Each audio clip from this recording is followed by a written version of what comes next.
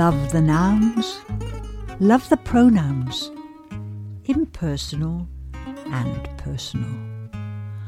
Love the words from ELFM. Quando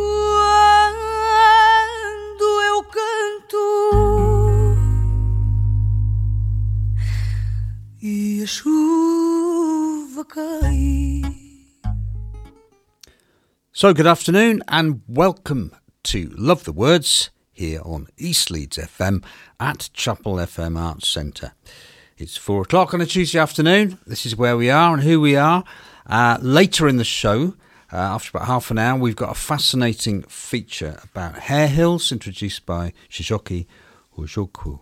But first of all, we've got our resident storyteller, Vicky Orton. Hello, Vicky. Hello there. It's great to have you back, and so soon, actually. Yeah, it's lovely. I really love coming here. Yeah, it's a nice home from home. Well, funny you should mention that phrase. We've got a lot happening with Home from Home and that theme at the moment. And in fact, we're rehearsing our play, our kind of community piece that we're doing with a cast of about 20 or 30 mixed ages, and the performances, I think, at the end of March. Is that right, Henry? I can confirm, yes. That is Henry. So, that was well set up for me there, Vicky. Thank you. So how are you today? I'm very well, very excited today because I've got a brand new story. So And you've never told it before? I've never, ever told it before. So, I'm really excited. Well, I think I always enjoy this because I just sit here and listen to a story being told, which is just a lovely way to spend part of an afternoon. So, whenever you're ready, go for it. Right. Well, I thought as Valentine's Day is coming up, I'd tell a kind of a love story. And also on a personal level, it was my partner and I, we've been living over the Broom for 35 years. So it was our anniversary yesterday. So love is in the air. And well, yeah, just get on with it. As you can tell, I'm a deeply romantic person, but which is why the title of this story, Sorrow and Love, is quite fitting. Anyway, it was when the Valentine's Fair was coming to town, and the excitement was palpable in all of the villages. You could almost taste it. You could almost feel it. And what's more, because it was a leap year, it meant that all those lassies who'd been going out with their bows for quite a while and were waiting for them to pop the question, and maybe those lads were just a wee bit shy or whatever it was, but because it was a leap year, the lassies could ask the blokes to marry them. And if the lads said no, well, they had to buy the girls a pair of gloves. So really, for the girls, it was a win-win situation. And anyway, the excitement was the same at Gadding's farm.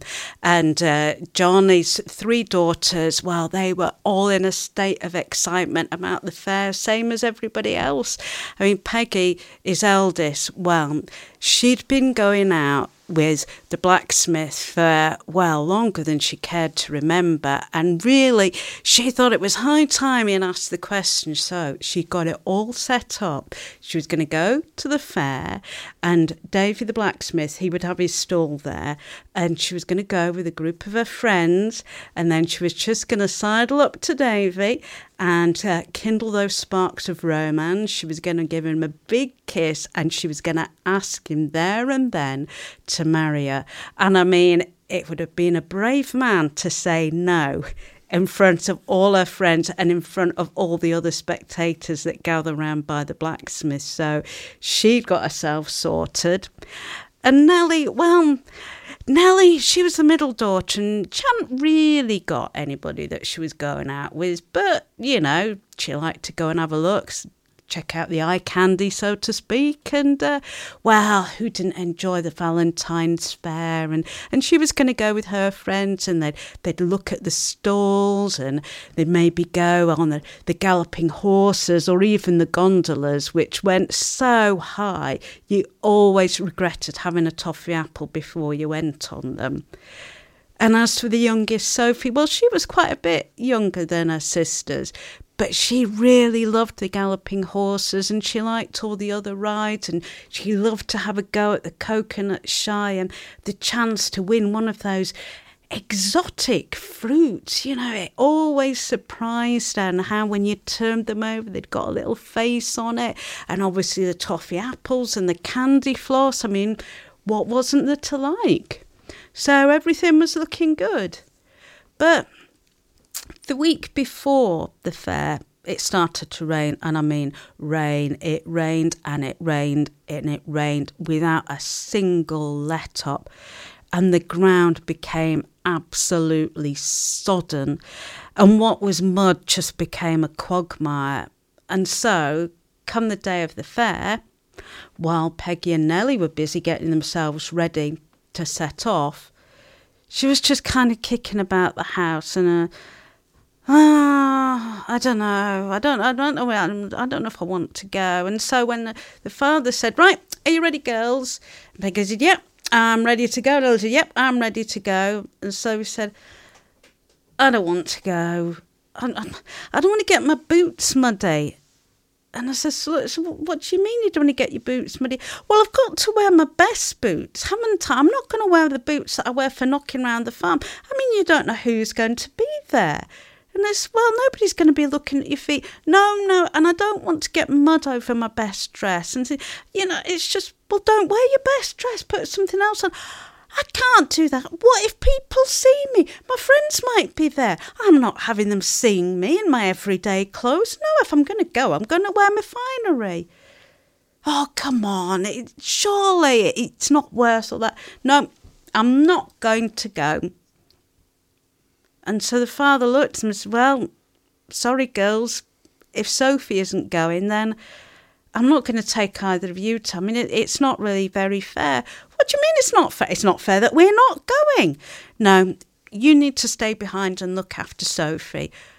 "Well, hang on a minute. Look, Sophie, tell you what, I'll pay for you to go on the galloping horses. I'll buy you toffee apples. I'll buy you candy floss until you're full of candy floss. How about it?" "Nah," said Sophie, I don't want to get wet. Look, it's raining out there now."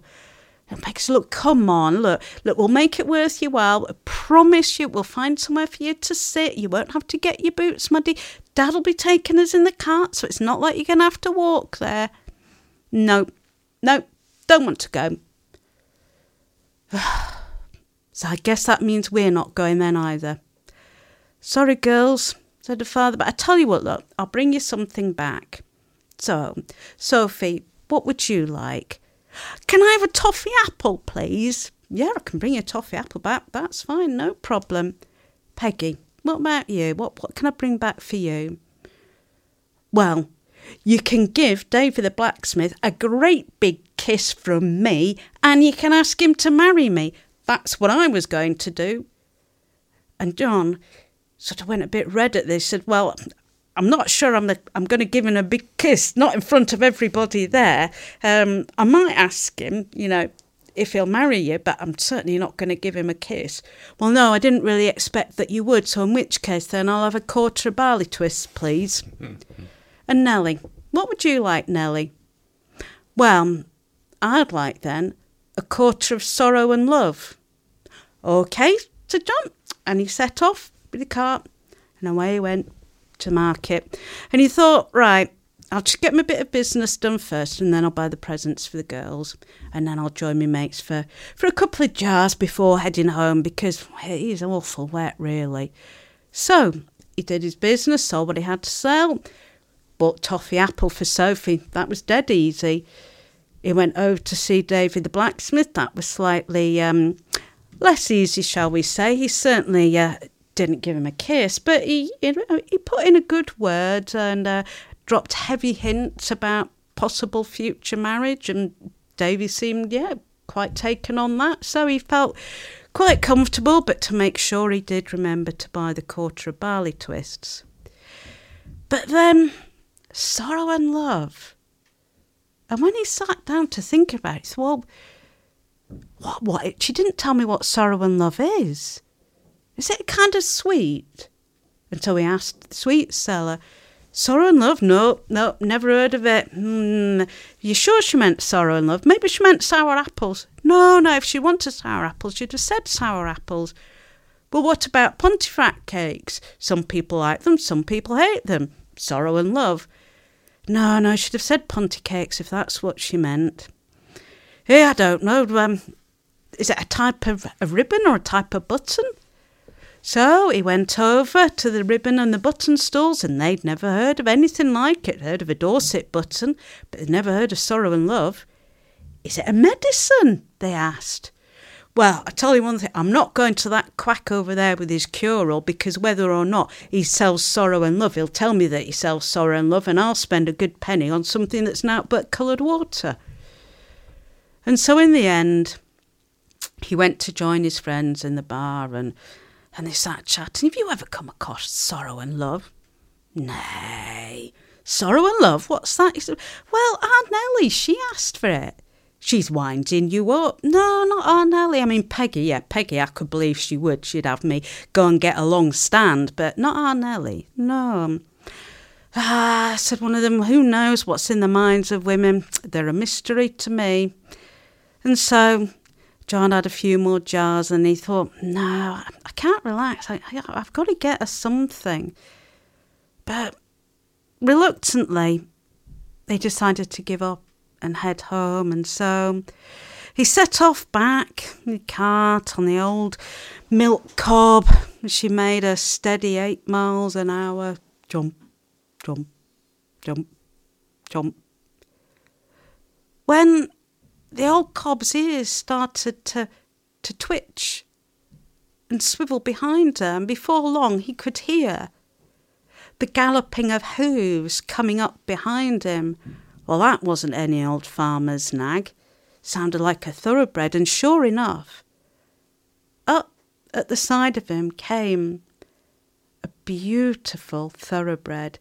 She was chestnut red, a white star on her forehead, 4 white socks. Pretty little thing.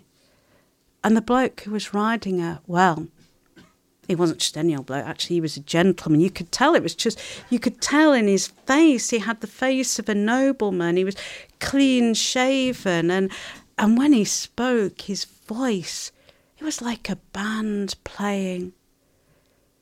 But he was using all of his strength to try and keep his horse reined in.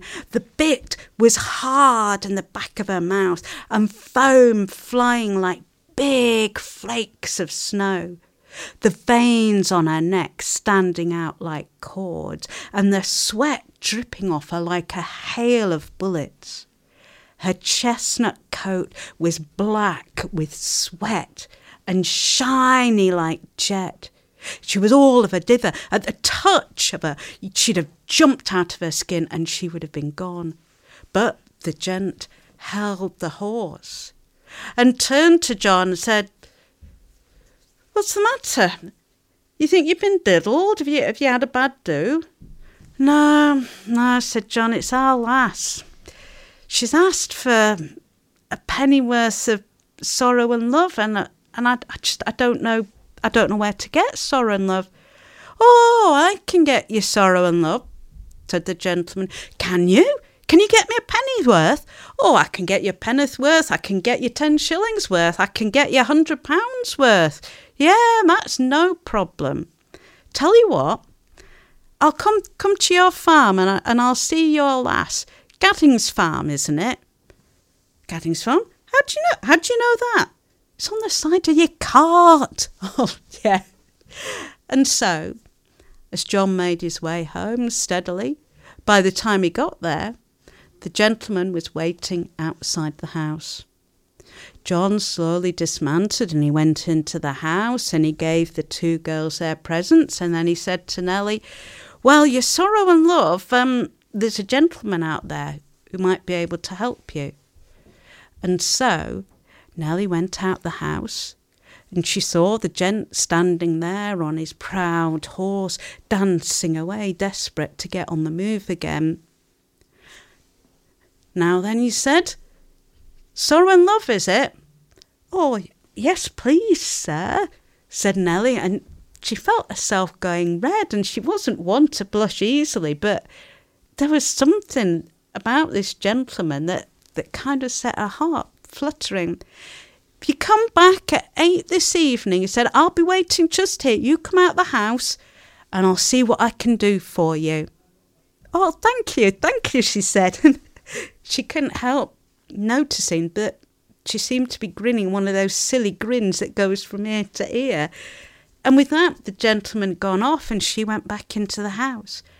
Well, then, said her sisters, well, then what happened? He's coming back tonight, 8 o'clock. You've got to help me, Peggy. You've got to do something with my hair. And Nellie, Sophie, you can just brush off my shoes for me, and then 8 o'clock I'll be ready for him. And they were all of a twitter. They just couldn't settle to anything till 8 o'clock came. And then when 8 o'clock came, Sophie and Peggy hid behind the curtain, and they looked out so they could get a glimpse of this mysterious gent.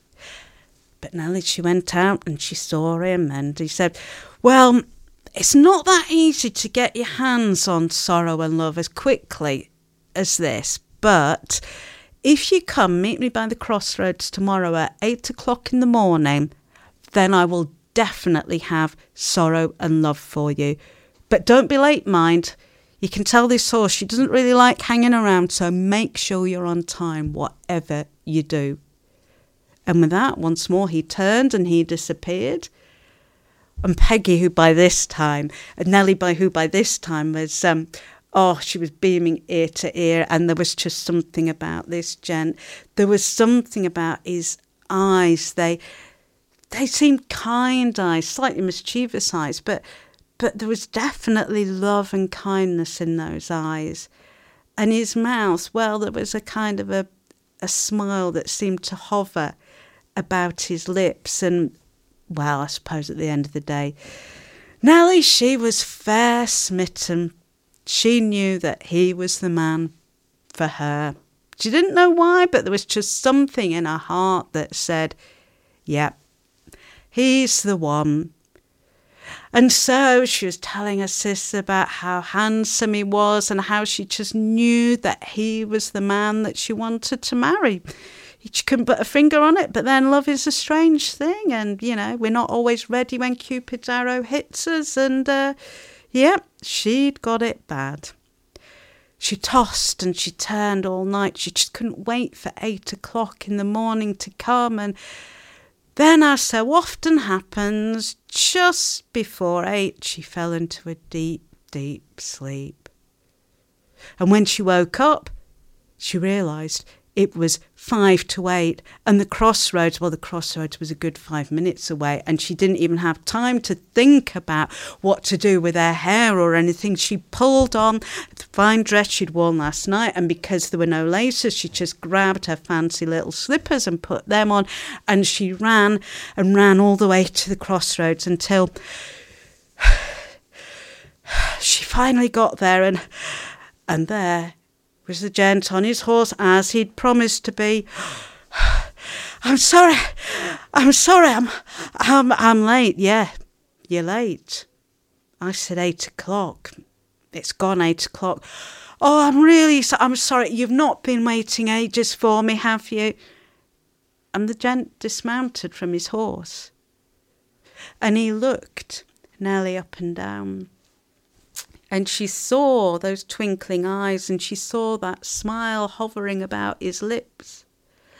And her heart just started pounding, and her knees, she went weak at the knees, and he reached out and he took her hand in his, and he took her glove off, and she closed her eyes, expecting those soft lips to gently kiss the back of her hand. But instead, those soft lips bit the tip of her finger off. Ow! That wasn't what she'd expected. And with her bloodied finger, he made 3 dots down the front of his clean white shirt. And he got on to his horse. And he called out, "My name is Lord King Cayley. If you can find me again, you can marry me." Well, Nellie was... She didn't know what to do. She grabbed hold of the stirrup, and as the horse set off, she hung on and she clung on for as long as she could.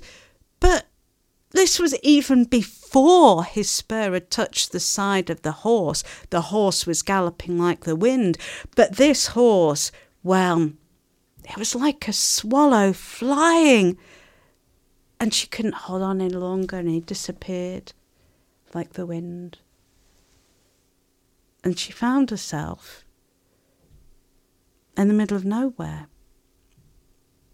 Now, some people, they might sit down and cry with anger. They might sit down and cry with pain at having had their fingertip bitten off.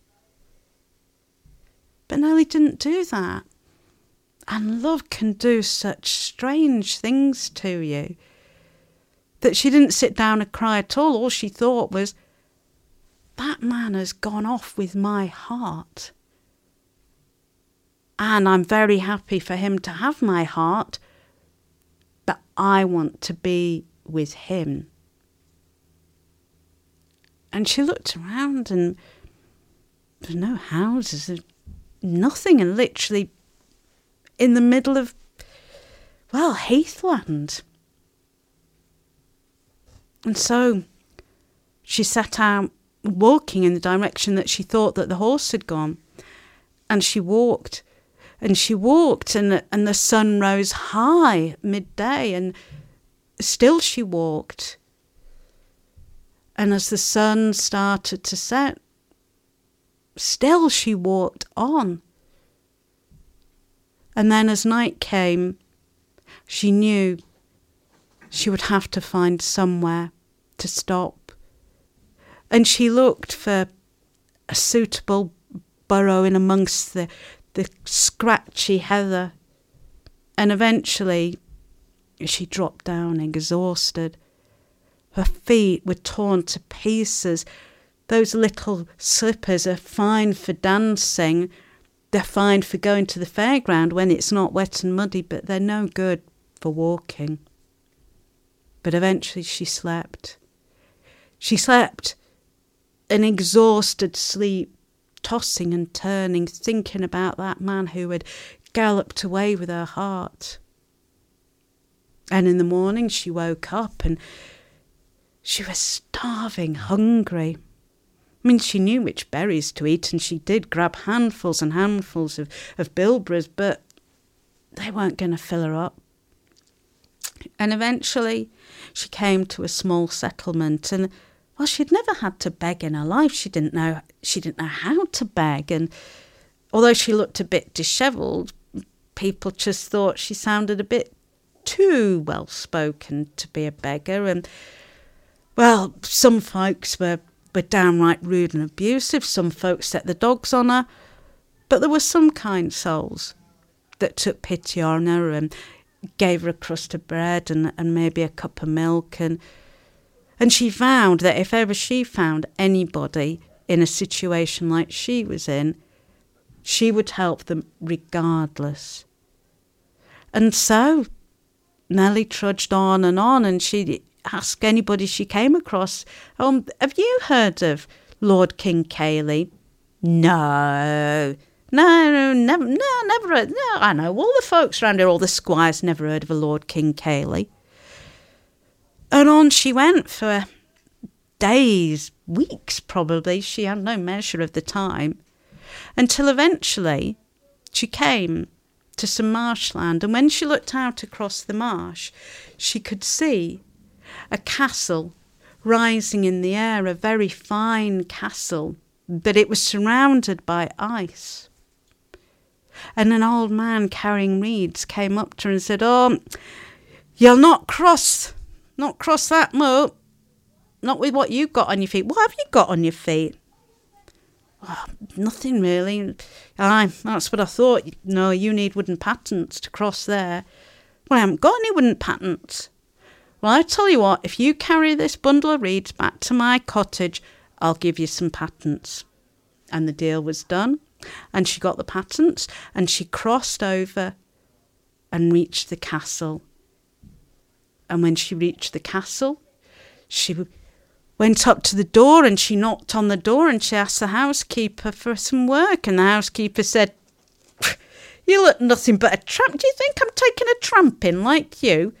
What's happened, girl? No, you look like trouble to me. I'm not having you in this house." And then the words came out of her mouth, and I don't know why they came out of her mouth. And she looked back and think, why did the words? "Oh, but I've come to marry Lord King Cayley. This is his house, isn't it?" I don't think that you'll be marrying the master. I've got my eye on the master. If he's marrying anybody, he's marrying me, not the likes of a grubby urchin like you. But in the end, the housekeeper relented and said, "Right, you can come in, but you're only doing the mucky job, as I tell you. You can be bringing the coal in and you can be leading the grate, and that's it."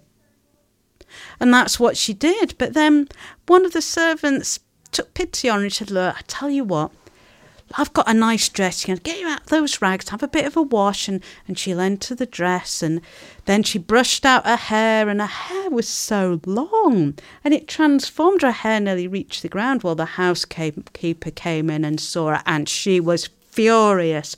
She was so jealous of Nellie's good looks that she hacked her hair off, and she threw her out of the house. "There is no work for you here." Well, Nellie didn't go far. She sat in front of the house, and all of the frustration that she'd felt, all of that pent-up emotion, she just sat, and for once she let the tears flow. And they came tumbling down like a rain cloud. And then this old woman came up to her and said, "What's the matter, love? What are you crying for?" And she told her how she'd made her way over here, the journey that she'd had, how her feet had bled, and how she had given her heart to Lord King Cayley, and she wanted her heart to be with Lord King Cayley, and she wanted to be with Lord King Cayley. The woman said, "Tell you what, if you can cry me a bowl of tears, I will give you a pear. Not just any old pear, mind." Well, Nellie was sobbing so hard she could have given her a bathtub of tears. And so the woman got her bowl of tears and she gave Nellie the pear, and she said, "If you cut this pear in half, it will play the sweetest music that you have ever heard, and you can get whatever you want." And so Nellie cut the pear in half, and sure enough, sweet music filled the air. And the housekeeper came out of the house and said, "Oh, it's you. I'll buy that pear off you." And Nellie said, "Money didn't buy this pear. Money won't buy this pear. But I'll give you this pear if you will take me back on just for 3 weeks. Take me back on to work there for 3 weeks." And reluctantly, the housekeeper agreed that that's what she would do. And once more she sent Nellie to all the horrible, filthy jobs. She wouldn't even let her sleep in the house. Nellie slept outside with the dogs in the kennels. But then one day, Nellie saw the servant scrubbing away at this shirt. The shirt with the 3 bloodstains down it. Now the servant who'd been kind to her said, "Well, tell you what, they say that whoever gets the bloodstains out of that shirt, then the master will marry them. Oh, let me have a go." At which point the housekeeper came in and said, "I don't think so. You're filthy. I'm not letting you put your filthy hands on a clean white shirt."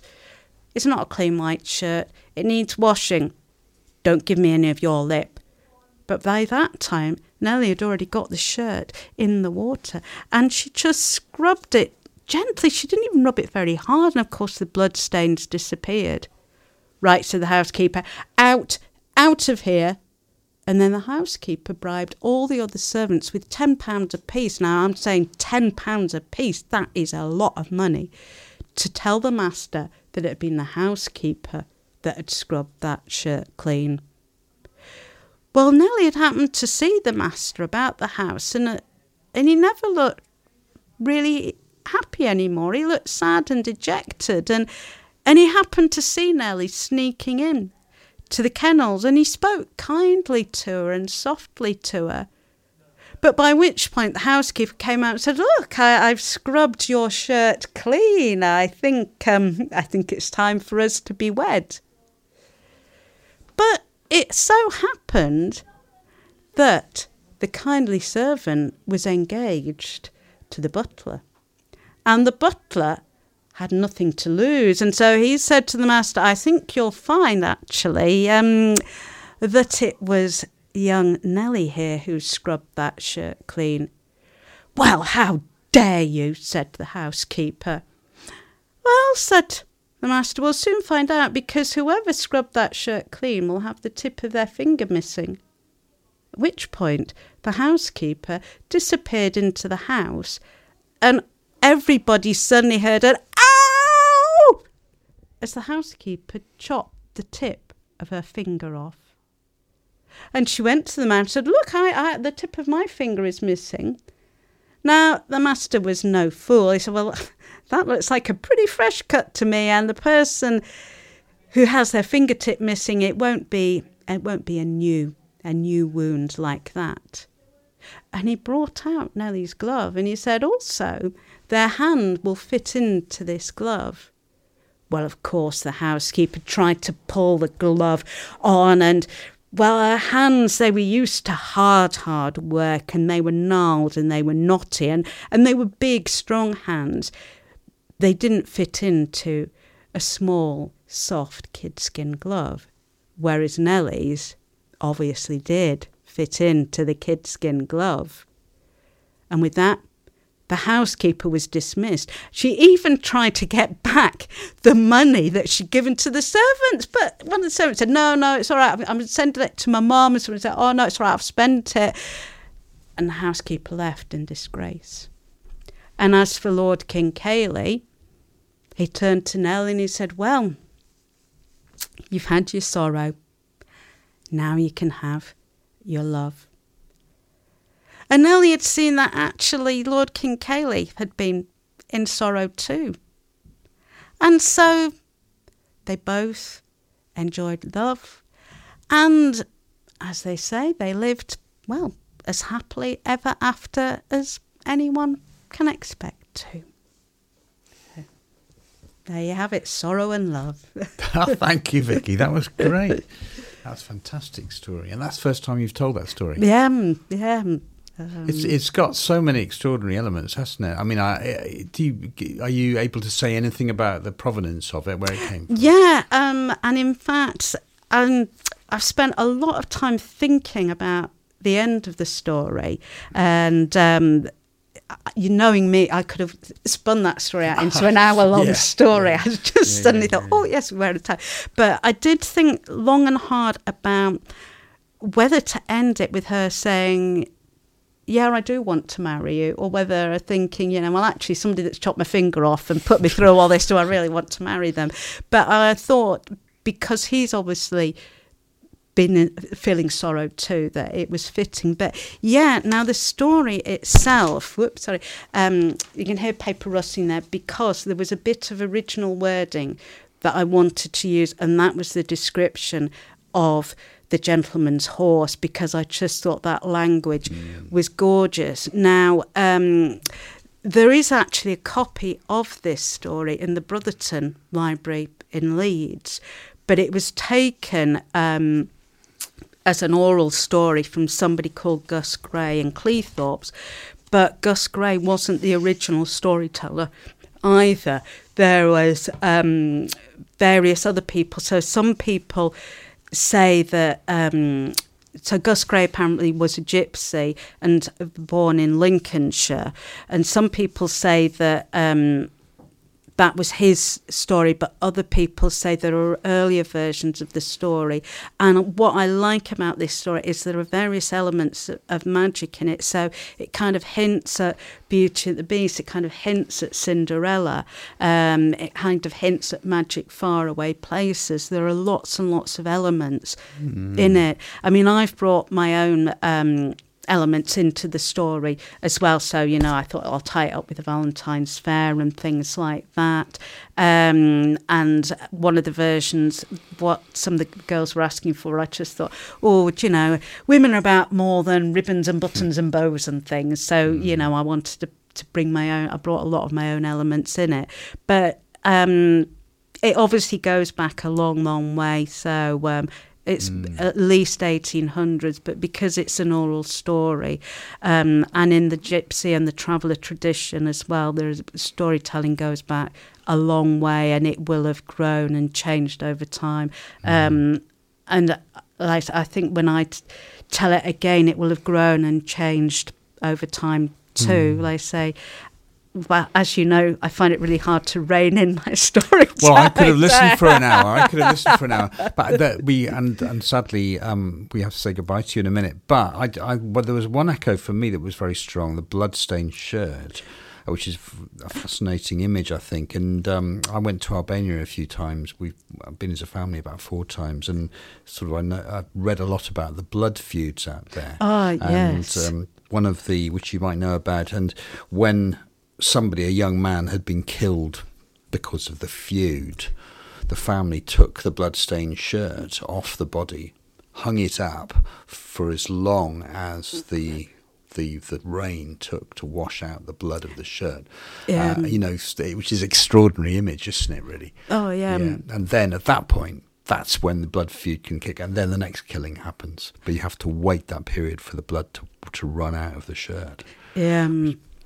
I don't know if you know, but it's I'm trying to, because there's echoes of another story, but also within the gypsy and the travel tradition, there is the thing about the feuds as well between different families. And in fact, going back, my great grandfather was actually a gypsy, and I won't go into all the details of it, and married half out. But there's so much in there, and I say it's a story that I'm going to work on grown. So, so thank you very much for letting me tell it. Well, thank you for coming in, Vicky. As ever, it's a pleasure to have you here, and anytime you want to come in and tell a new story, try us out on one. We'll try one out on us. That would be brilliant. So in the final 20 minutes of Love the Words today, we've got a feature. It's basically an interview that I did the other day with Shijoki Ojokwu, who is a community organiser in Hare Hills. And he came in and read a poem as part of Suhaima Mansour Khan's workshop during Writing on Air, a poem about Hare Hills, celebrating Hare Hills. But he went to a conference recently, helped to organise it, which was about policing in Hare Hills. And this is very much this piece about language, in the sense that it's about communication between the police and the community of Hare Hills around that community and the issues that pertain there. So without any more from me, and thanks for listening to Love the Words. We'll be back next week. In the meantime, knowing the ground. I have a dream. I have a dream of a city on a hill, Hare Hills, sitting between the trees and roses, between precious folks and their stories, between Pentecost fire burning through 1,000 tongues, tongue-tied like Tigrinya and Roma, Punjabi and Creole, blending with the sound of the chaos. I have a dream. Yeah, so Hare Hills is geographically speaking part of the inner city, which means it's hidden. It's in Leeds, in the east of Leeds, in the inner east, which is the geographical spread of Leeds that is more concentrated once you leave the city centre. And it's a part of the city that has a very diverse demography in terms of the representation of nationalities who live there. It's close to Seacroft, where we are at the moment in terms of the ground. And I would say it's a place that is part of the city, in that if you're in Leeds city centre, you see a city that is diverse, that is culturally awake, and Hare Hills is part of that. But also it's still hidden from the city centre. I mean, you've got a large white working class community who also live there, who've lived there for a long time. You had Jewish refugees settled there for a long time as well. You have East Europeans from Poland, from Czech Republic, from Romania. You've got East Africans from Eritrea. But it has a large refugee and asylum seeker community. Then also a large migrant community. But yeah, I would say if you want to visit, come down and and try and get to Massawa, which is a restaurant. It's an Eritrean restaurant. If you're passing through Hare Hills, it's on Round Hill Road. It's called Massawa. It's this wonderful food, wonderful Eritrean food and coffee.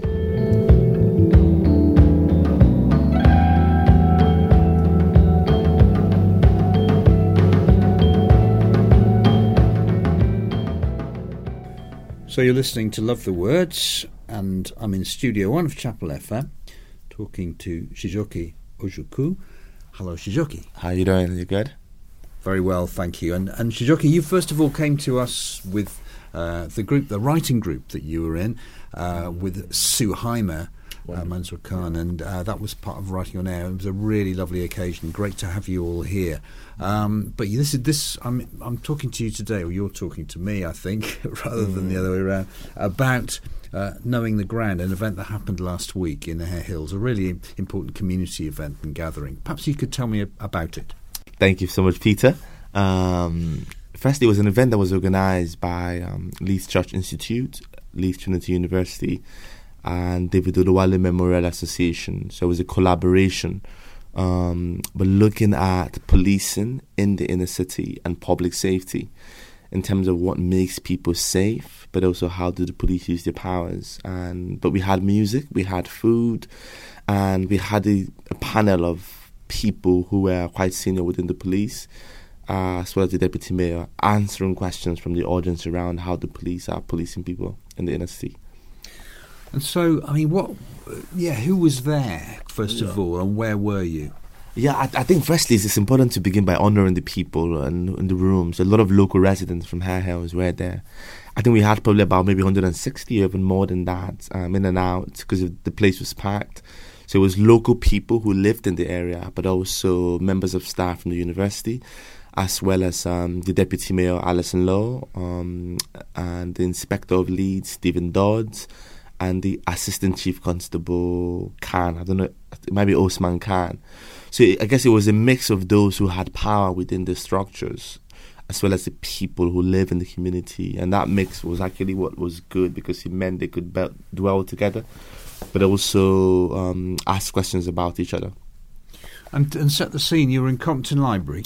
Yeah. Yes, it was in Compton Library. It was beautiful. I mean, in terms of the way it was hosted, we had food in the cafe area, and we had breakout sessions in the Compton Library. So we maximised the space, and the Compton showed us hospitality in terms of opening the doors for a local event, for a community event, and provided the chairs. But the structure was a panel event for an hour, then breakout rooms across the whole of Compton Library. So first of all, before we hear about the event and what came out of it, perhaps you could just tell us exactly what your role within all this is. Yeah, I think firstly I'm a community organiser, which means it's to organise in the shadows, which means to try and bring people together and to encourage people to have certain conversations. So on the one hand, I was involved in the planning of the events, but also David Oluwale Memorial has been there for a long time, and it's a charity that's focused on David's life story as a migrant who was the victim of police brutality. So in some ways, my role was to try and organise the community to try and come together, because there were those who felt, well, we've been to this sort of event for a long time, nothing changes. So I think trying to ensure that people could attend, but also advising both the partners how to engage, because it's a very sensitive subject. And I think just knowing that sometimes, particularly from the police, there's a sense in which you have not enough trust between the police and certain communities. So I some way see myself as a bridge in that, trying to allow the police talk to us and also allow people to listen to the police.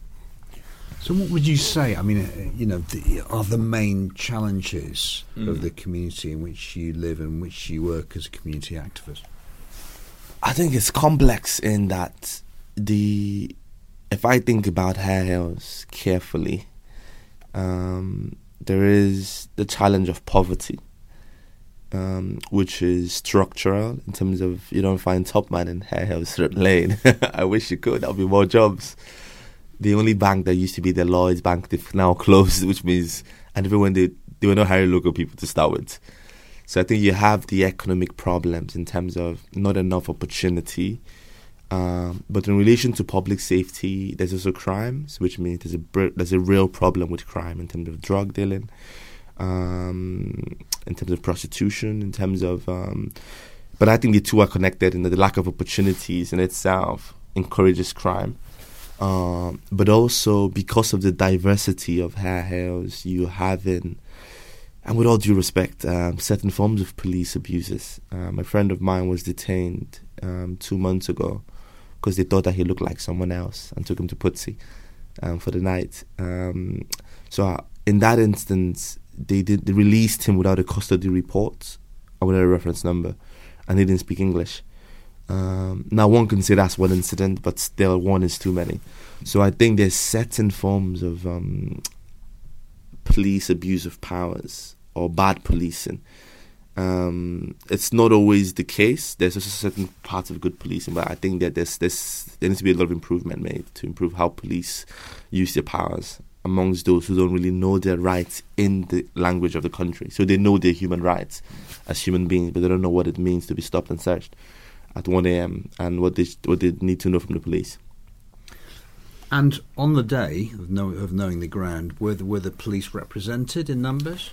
I think they were well represented. So the community engagement officer of the area, he's a wonderful friend, Tim, he was there, and I think another head of community engagement in Leeds was there. Stephen Dawes, like I said, he's quite senior within the force. Then the assistant chief constable. So I felt the police honoured the invitation. We had written to the chief constable, who couldn't make it. Well, in some ways, we would have loved to have seen him there. And if he listens to Chapel FM, thank you, sir, for sending your assistant chief. It would be good to come around as well to say hello to the people in Hair Hills.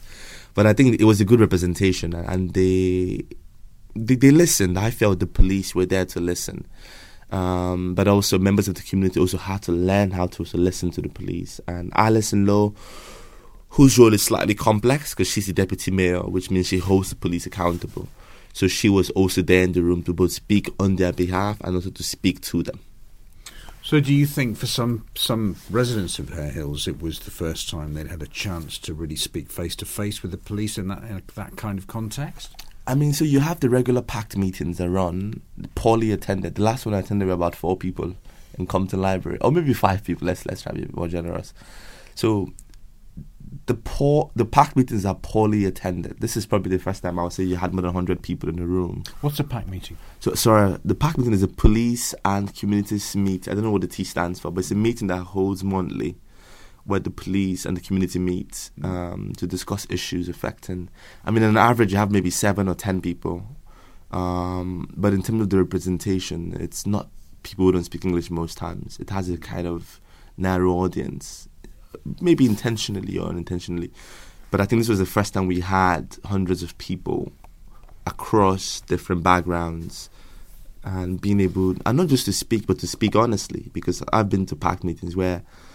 I feel that the people are cautious, and we have to be honest around that. The police have powers. They're those who are afraid of speaking against the police, and that's one of the persons who should have been on the panel. That they pulled out some of them because they were not too sure of what it would mean for them if they were to tell their stories. I mean, this program that you're on now, Love the Words, is about language and about the use of language. And it's about communication. Did you feel that context, that situation, afforded people generally the opportunity to talk openly in the end, although that was the intention? Do you think they did?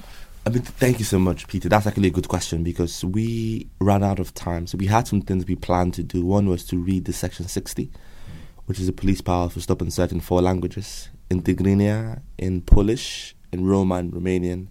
But because of the time, we couldn't do that. So there's a plan to launch a project to communicate police powers in different languages. In terms of the day, we had... So language played the key factor. So we had Romanian bands play some jazz, which was wonderful music, wonderful jazz in their mother tongue. It was mostly in English, most of the conversation, but there was a diversity of audience in terms of the panelists. But I think you're right in that if I was to look back and to do things differently, there was room or there was need to have some more chaotic communication. By that I mean languages being mixing and that texture of hearing different sounds. But it was planned on the day. It was because of the timing. But that being said, there's a long-term plan to communicate police powers in different languages that is represented in Hare Hills. And maybe we can come back here. I can read some of that in here as well. That'd be wonderful.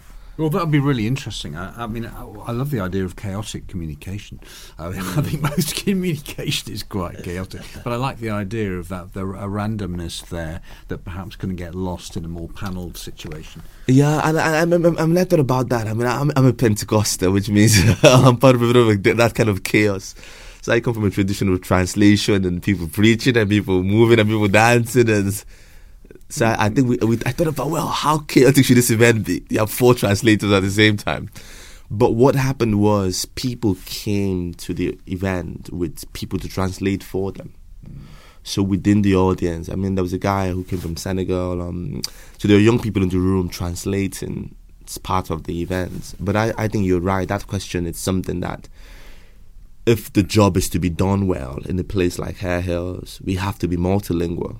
In that the police have to speak the language of the people. The people have to understand the language of the police, including police powers, as well as what it means to be under arrest when you don't understand what arrest means in English. So I think that's an area, if I was to say, an area of improvement. But it was designed to accommodate that texture.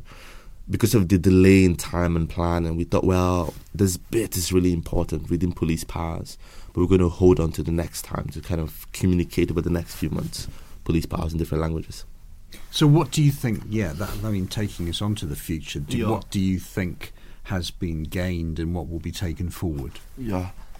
I mean, I can only speak as a witness for myself, but I hope that others who came to attend the event were able to see the beauty. I think it's really important that people see the beauty in the area. Hare Hills, for me, it's like the United Nations, in concrete terms, in language terms, in diversity terms, and there was beauty in the room. So welcome to Hare Hills, to the United Nations, you may say, where beauty hides between the precious dreams of children and littered pavements, where the bins are forgotten like African names without labels.